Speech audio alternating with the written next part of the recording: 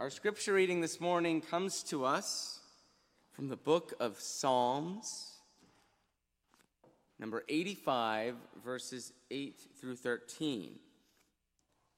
Let me hear what God the Lord will speak, for God will speak peace to God's people, to God's faithfulness to those who turn to God in their hearts.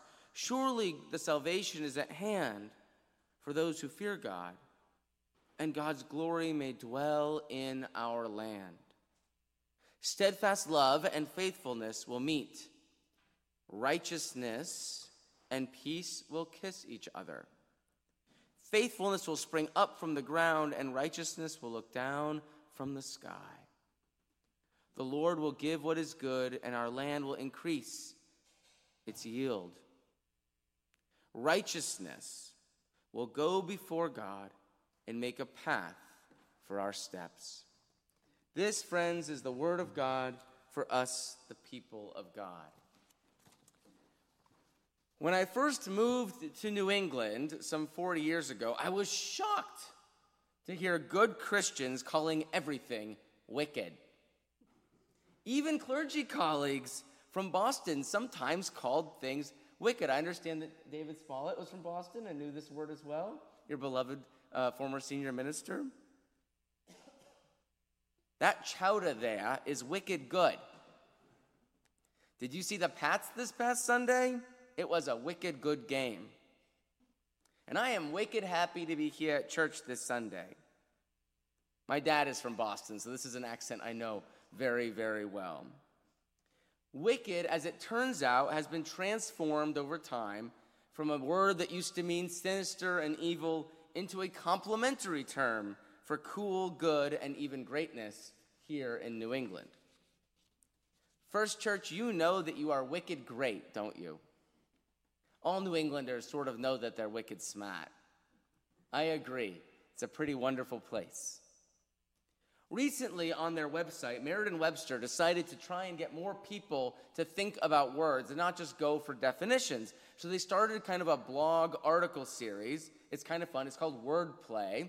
And it's a part of their website where they every week analyze a different word or give you a new history of words, sort of etymologies. And recently there was a wonderful article, and I subscribed to this, called 7 Great Words for Great. In it, they unpacked the history of colloquial words that have come to mean somewhat unexpectedly great, good, or cool. They, of course, include in this article New England's word wicked, but there are 6 other words they delve into as well: swell, crackerjack, bofo, bully, sterling, and righteous, or righteousness. That is so righteous. Or have any of you heard of the Righteous Brothers? Or the current show on Netflix, The Righteous Gemstones? Righteous is a word we hear a lot, but we don't really remember what it means anymore as modern Christians. Do you think any of you could give a definition for righteousness this morning? It's in the Bible. We know it's something we should be or try and be, but we've kind of forgotten what it really means. Why would one want to be righteous? Does this mean anything relevant for Christians in 2023 anyway? Going back to Merriam-Webster's article, they write, righteous is an old word living a double life, a marker of moral goodness, and uncovers slang for excellent. The link between the historic righteous, which refers to an act according to divine will or moral law, and the slang righteous meaning of excellent is clear. The morally right and vigorous are often considered to be excellent. But the path it took to gain a slang meaning is fascinating. According to our evidence, righteous did not start out as a surfer term in the 1980s, as many people assume. It gained its slang meaning sometime in the early part of the 20th century from the world of jazz musicians. The word righteous has come to mean genuine and honest as early as the 1500s. And jazz musicians in the 1930s, building on the earlier meaning of genuine or authentic, and the connotation of uprightness took righteousness to mean excellent or cool. As the first generation of hipsters came into their own, they borrowed plenty of slang from the jazz musicians, including righteous. Righteous entered what's called the hepcat lexicon. According to the swinging world of the 1940s hepcat, to be righteous was not just to be cool, but to be smooth, genuine, or the real deal, authentic. The slang meaning cooled off a bit in the 1950s and briefly popped up its head during the hippie days of the 1960s. And then righteous went dormant until Southern California surfers revived it in the 1980s and 1990s and used it adjectively to refer to anything excellent, a righteous wave. They also used it interjectingly to strongly agree with a speaker. Righteous, dude. Don't you love words? They go dormant, they come back, they resurface, they mean different things. Today, both the genuine and excellent use of righteousness show up in informal settings and still very often in reference to music. Now, isn't that just wicked cool, First Church? Righteousness is an old word of religion, living a double life, a marker of moral goodness, and undercover slang for excellent, authentic, or being the real deal. To be righteous can both mean to be filled with the evidence and the manifestation of the presence of God in your life for others to witness, and in modern parlance, something hip, cool, genuine, and authentic.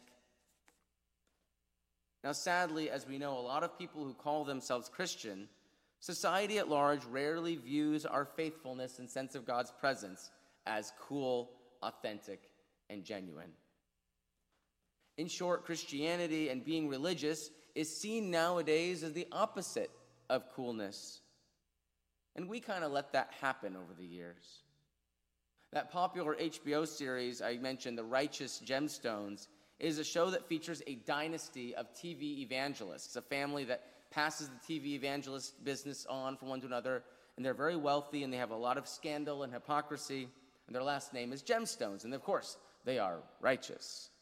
It's a little bit like, the story of the 1980s and 1990s TV evangelists.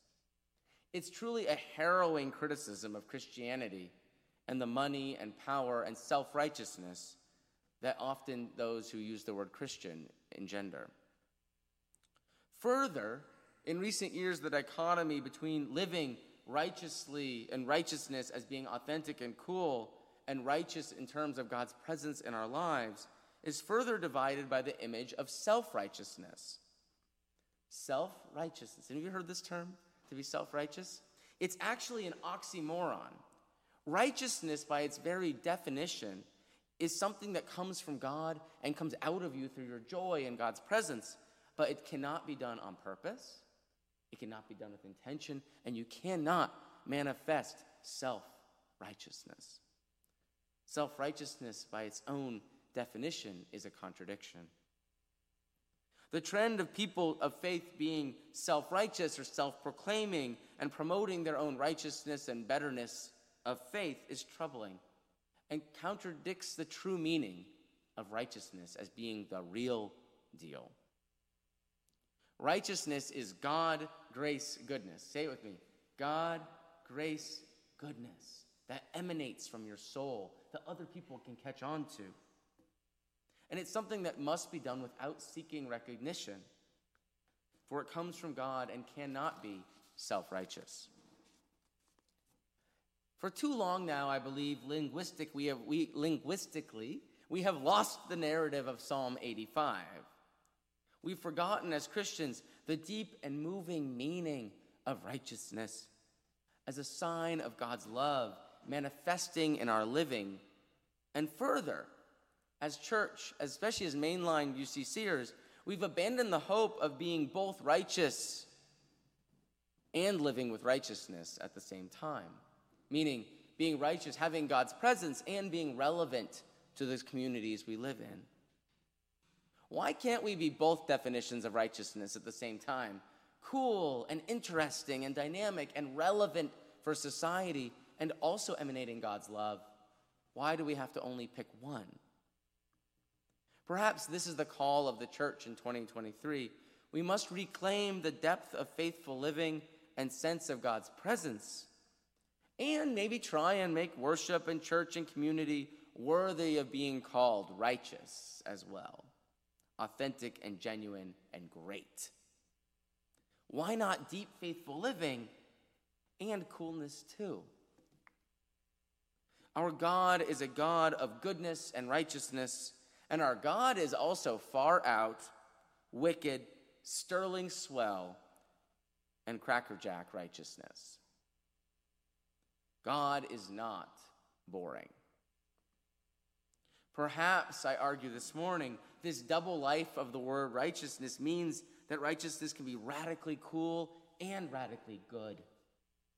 We don't have to pick only one. If we're to live up to the call of Matthew's Great Commission, to strive to make our communities places where people want to come and be curious and question and inquire, we must strive for both the authenticity and the coolness of greatness. It is not our calling as church to make the gospel as boring as possible so that nobody possibly would want to join us on the journey, right? Okay, just checking. Let me hear what the Lord God will speak. For God will speak peace to the people, faithfulness to those who turn to God in their hearts. Surely God's salvation is at hand for those who fear God, and the glory may dwell in our land. Steadfast love and faithfulness will meet. Righteousness and peace will kiss each other. Faithfulness will spring up from the ground, and righteousness will look down from the sky. The Lord will give what is good, and our land will yield its increase.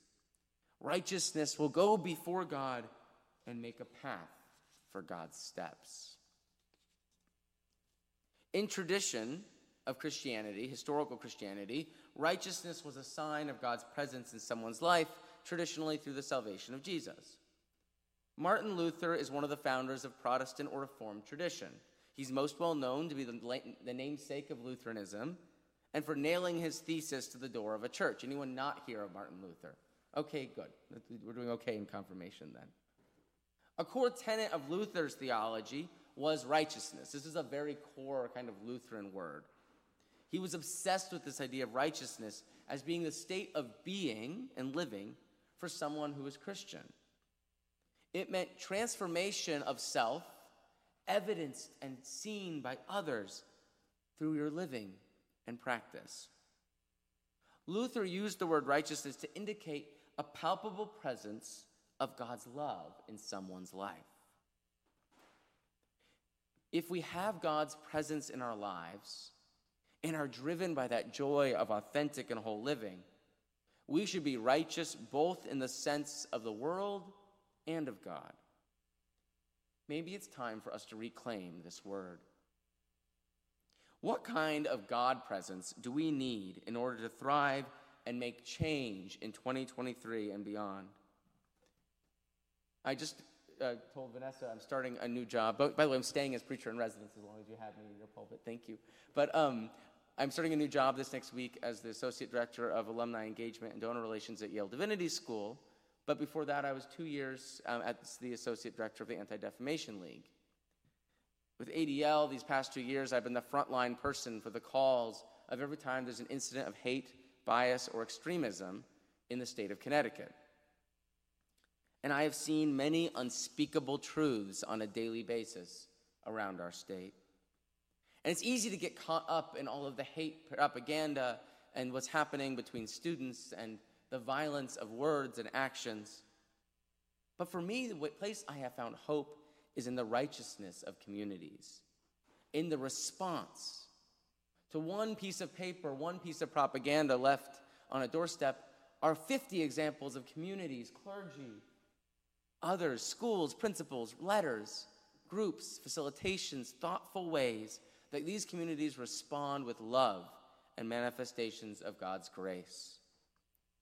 Rather than focusing on the hate, I've gotten through these past 2 years by focusing on the righteousness of these 168 Connecticut communities, the love for neighbor, and the way we respond to the hate.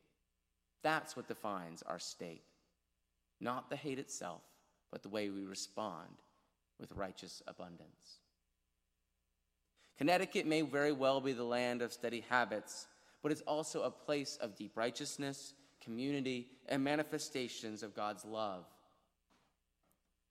I look for the places where both definitions of righteousness meet, both the genuine and the excellent, in formal and informal settings. Righteousness is an old word living a double life, a marker of moral goodness and undercover slang for excellent. The link between the historical righteousness, which refers to acting according to divine and moral law, and the slang righteousness, meaning excellent, is clear. The morally right and virtuous are often considered to be excellent. Fairfield friends, we need to look for the places in our world where both meanings of righteousness meet. That's what we're called to do. Let us not give up on this deep and meaningful Christian theological word and concept to the pile of words we use without understanding their history or meaning or impact. Striving to be righteous both in terms that society understands as cool and interesting and dynamic, and that God understands as manifestations of love, should be our goal as church and Christians. We should be authentic and we should be relatable, approachable, and also marked by God's love and grace. You see, at its core, righteousness is different from the concept of grace and godliness and love because it's something that comes from us that we are unaware of. But it is when others see it and mark it, simply through our daily living, our response to pain, and our strength, that righteousness abounds. Righteousness is the opposite of self-righteousness. In fact, self-righteousness by its own definition is impossible because it doesn't work that way. The correct response is to love and to care and to work every day to change in the face of hate and violence. And it doesn't need to be seen by ourselves. It is true and authentic living that makes us great, cool, and even hip. In closing, Andra Day is a singer and an actress and an interesting person in general. Her song, Rise Up, we read some of the lyrics in our call to worship, and music video show one woman's day.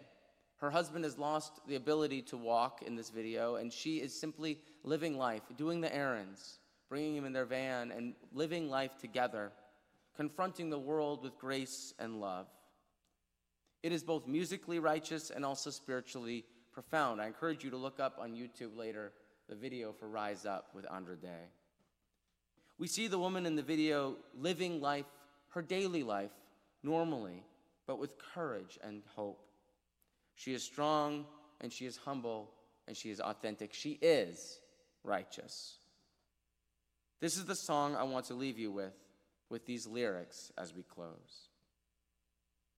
You're broken down and tired of living life on a merry-go-round, and you can't find the fighter.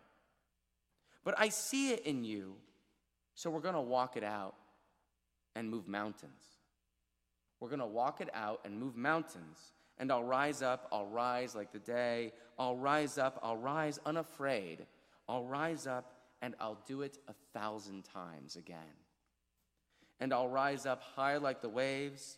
I'll rise up in spite of the ache. I'll rise up and I'll do it 1,000 times again. For you, and for you, and for you, and for you. When the silence isn't quiet, and it feels like it's getting hard to breathe, and I know you feel like dying, but I promise we'll take the world to its feet and move mountains. Bring it to its feet and move mountains. We'll rise up, rise like the day. will rise up. In spite of the ache, I'll rise 1,000 times again. And we'll rise up, rise like the waves. We'll rise up in spite of the ache. We'll rise up, and we'll do it 1,000 times again. For you, and for you. First Church, Fairfield, let us be wicked righteous, both for God and our neighbors, for deep spiritual living and deeply authentic manifestations of God's greatness for our neighbors as we rise together 1,000 times again.